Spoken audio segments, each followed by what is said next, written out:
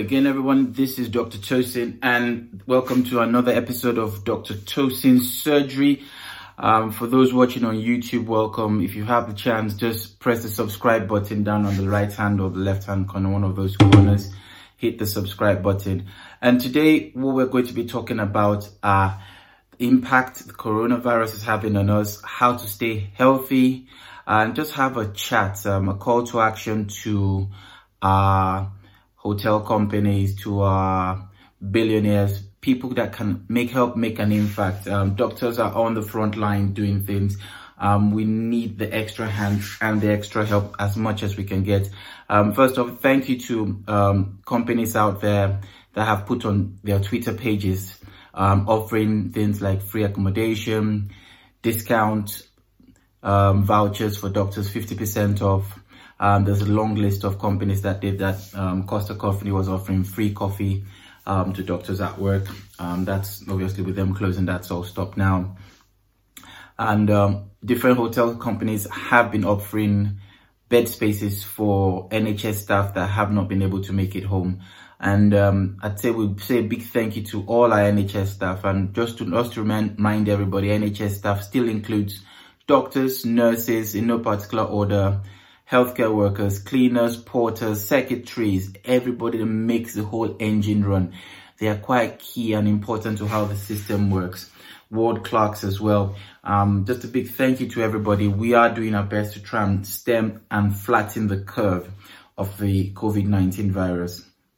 So today I'm at home, staying at home with my family, and I'll be putting up tips and tricks on what I've done today to help keep entertained with the family and get things going. So I posted a recent post on Instagram recently on what to do to keep busy, to keep yourself going through this period of hashtag lockdown, stay at isolation or quarantine, whichever one applies to you. So let's just go through that again. First things first, like I said, is try and establish a daily routine. I've tried to get a routine out today for the kids, starting with me in my morning, doing my daily gratitude journaling, and getting my exercise in. With the kids, with the homeschooling, we've got lots of homework from the school, and there are lots of free online resources for teaching. And we've gone through a couple of homework with my kids, my son and my daughter. Basic math and English, and there's not really new, it's a coding game that they play that helps them learn tips and tricks about coding. That was also good as well. So with that routine there, we built things into today, and I've just tried to come up with ingenious techniques to keep them busy. The weather is good out now, so we got them in the garden, keeping them entertained, running around, playing football. I've got a trampoline, so I spent a lot of time on that trampoline. One of my colleagues at work gave me a nifty trick for them to do, and it was simply for them to paint my fence. That was just to give very good almost 2 hour work for them. So I've got water paint, got a lot of that, mixed it up for them in little plastic disposable cups, got them out there and had them painting the fence. Boah. So that took about 2 hours to keep them entertained to do that. So have a daily routine, put it out for the kids to do. Next thing is, like I said, exercise. It's really important to get some exercise. But most people, nobody can go to the gym at the moment. So you've got to get the exercise in nifty, nice ways that you think will apply to you. That there are a lot of YouTube workout videos out there. A lot of people doing live Instagram streaming at the moment. So one way or another, you will find an exercise or practice that fits your pattern and what you like. And the simplest thing to do is just get your shoes on and go for a quick run around your estate, around where you live. If you think if you think you're in an area where you can't go out and do the run, you just have to find some other form of exercise in a small vicinity that you can to get some exercise in. Yes, so eating healthy as well it's always been an important point. Staying nutritious, getting the nutrition in. I mentioned that in my previous video. It helps build the immunity. One thing we have discovered from recent studies, one published from China, the method of action of how the coronavirus causes the inflammatory process, which causes the severe acute respiratory syndrome. That's what they call the SARS, the difficulty in breathing and the failure of the lung failure. It's something called IL-6, that is interleukin-6, and it causes a cytokine storm. It's a bit more medical term, essentially just rains down inflammatory markers on your lungs, and that's what causes the problem. But if you've got a strong immunity, your immune system can help to stave off the cytokine storm and slow that down or prevent that from happening, especially for those who've got the infection already.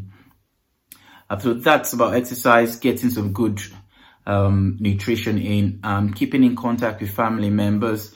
Right now, video calling has just been quite important. Calling family members, making sure they're all safe. Reaching out to people just to stay in contact so that the isolation itself does not weigh down on people. There are some people now with this isolation it's going to make them increase their anxiety levels, increase their depression levels, and we do not want that. We've got to reach out to people, stay in contact to keep things going. I mean, it's a very new situation for all of us. It's just a strange occurrence. It feels almost surreal. Interestingly, the subscription and the watch rate of the movie called Contagion has shot up on Amazon. And it's this movie is trending now because it's like we're leaving scenes out of the movie itself. Contagion. And I literally had to go watch the movie again. I'd seen it before, but I had to go watch it again just to remind myself of things that were happening there. Luckily, the kill rate of what was in the movie is not what we have here, which is good. I think right now with the coronavirus, the death rate globally is put at almost less than 3%. America seems to think that theirs is less. Africa, it's quite less in Africa, but the kill rate, putting in the Italian figures, is almost 3%. So going back, talking again, what else you can do? What else can you do? A lot of people are complaining on boredom. We see people have taken to social media, Facebook especially, to rant, to complain. There's something going on, #boredom, and it's really with nothing to do. People are stuck at home. We just have to find things to do. Of looking at things, this is actually a time people can use to build a new skill. You can go online and take quick online courses and register and build new skills. Dare I say, might even try and see if you can learn a new language. Is it possible for you to learn a new language in this period of time, just to pick up little skills? There are apps like Babbel, and the popular one is called, I can't remember the name now, Rock. Starts with an R now, I'll skip my mind, but I use Babbel. I was trying to use Babbel to boost my French, to get my French back to, I used to do French a long time ago, to get my French back to good. So I use Babbel for that. Listen to educative podcasts, videos. It's important now, the news, for instance, the news, it's been put out there. Although we have to keep abreast with what is happening, but I feel the news can be looked at like a casino. On one of my podcasts, one of the people I listen to described the news like a casino, which is quite right. You play once, you win something, you keep playing, you keep playing, you keep playing. It's like that. You keep checking for new information, but it's the same old information, and at some point you get some information. So we advise that you listen to the news maybe once or twice a day, early in the day, late in the evening.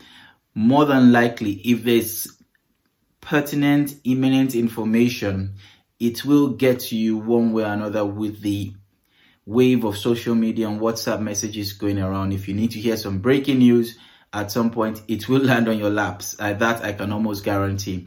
I found out that 3/4 of the breaking news I've gotten myself is not from hunting things down on Sky News or Daily Mail. It literally just comes as a link sent to me on my phone, and I see it. If I see it as very important, I can click and be up to date with things that are happening.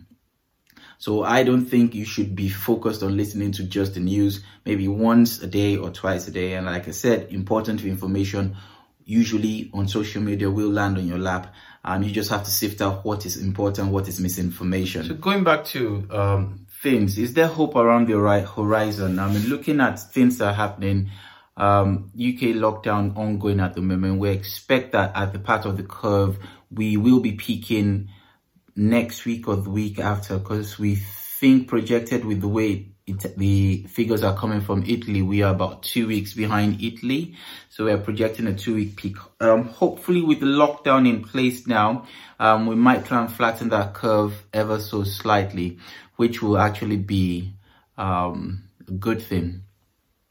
But talking about hope around the horizon, there has been a lot of information on the internet regarding drugs that have been purported to work well in treating the COVID-19. It all started out with a statement put out by the President of the United States, Donald Trump, about chloroquine and hydroxychloroquine, that FDA had approved it. That was a bit, unfortunately, that was read wrongly. The FDA had not approved these drugs. They had collected the information and were processing it. This all came from 2 papers. First was a paper published from China, a small trial using chloroquine to treat coronavirus, and they showed that they had some good results. I shall put links to that study in this and my show notes as well. And the most recent one, published on the 16th or 17th of March from France in the International Journal of Microbiology, was the study done using hydroxychloroquine HQ and azithromycin. The combination itself specifically, off the top of my head, I don't want to give you wrong figures, I will put it out, had some promising results. They did a non-randomized trial using 20 patients, and the patients that had the placebo did not show any reduction in the viral load of coronavirus, the COVID-19. They did the study from day 1 to day 6, labeled D1 to D6. While the patients had, a set of patients had just the hydroxychloroquine alone. And on day 6, when they were tested using PCR, that's DNA testing, had a 50% reduction in their viral load for COVID-19. Now, for some of the 8 of the other patients, they added an antibiotic called azithromycin. Now, normally, an antibiotic, from time immemorial in medical school, we know antibiotics are not that effective for viral treatment, but this is given to cover a superimposed infection of bacteria, which can result when the virus attacks the body and weakens the immune system. Adding that drug on top of hydroxychloroquine, they found that on day 6, there was near to over a 90% reduction in the viral load of COVID-19. Now, this study is promising. The caveat to the study is that it is a small study of just 20 patients, and the full protocols of having a full-blown randomized double-blind placebo study have not been done. Now, good news is that with this on the horizon, big centers around the United States, in New York, in Chicago, and in San Francisco, are running concomitant clinical trials of up to 400 patients. And what they're using actually they're combining an antiviral, an anti-inflammatory, and the combination of these drugs, the hydroxychloroquine particularly, because it has a lower side effect profile as compared to chloroquine. Study in one of the centers in Chicago is looking at a drug called remdesivir, which was used in treating Ebola. And they are showing promising results, but they've not published it yet. And same thing in New York. Now, this comes from, I think, a company called Gilead Science. It's a Gilead Science, I can't remember. And another drug from a company called Biotech Solutions, I think it is. And they are running clinical trials. So there may be something coming out there. Now, a vaccine we're still saying that it may take up to 18 months to get a vaccine. So we are not sure. Currently, according to latest research on the research website, there are about 26 clinical trials going on. About 10 of them are testing different vaccine modalities out. It's also being taken from plasma and blood from people that have recovered from the coronavirus itself, and that is being tested and used as in part of the clinical trials. So there is hope around the horizon, and we hope these things will work out well for us. But in the meantime, everybody stay safe. Try and keep busy. If you're in lockdown, get a good routine, exercise regularly, get good sleep, get good nutrition, contact someone daily to talk to them on the phone, and try and get something educative going. Oh yes, don't forget to laugh. That I think that is really important. Do something that will make you laugh. Watch light-hearted comedy or activities that will get you going and get you laughing. Now, with the lockdown, we have the big joke around now is that we will see a big baby boom in 9 months' time. We don't know, but there may be other things, concomitant things happening. The ripple effect of this whole thing has not been seen, has not been felt. There's the economic effect, the emotional effect, family effect, intellectual, and the mental effect. We don't know. We shall see how it goes. And I'll try and keep bringing you more contact up to date with all the things that are going on. Stay safe there, guys, and all the best.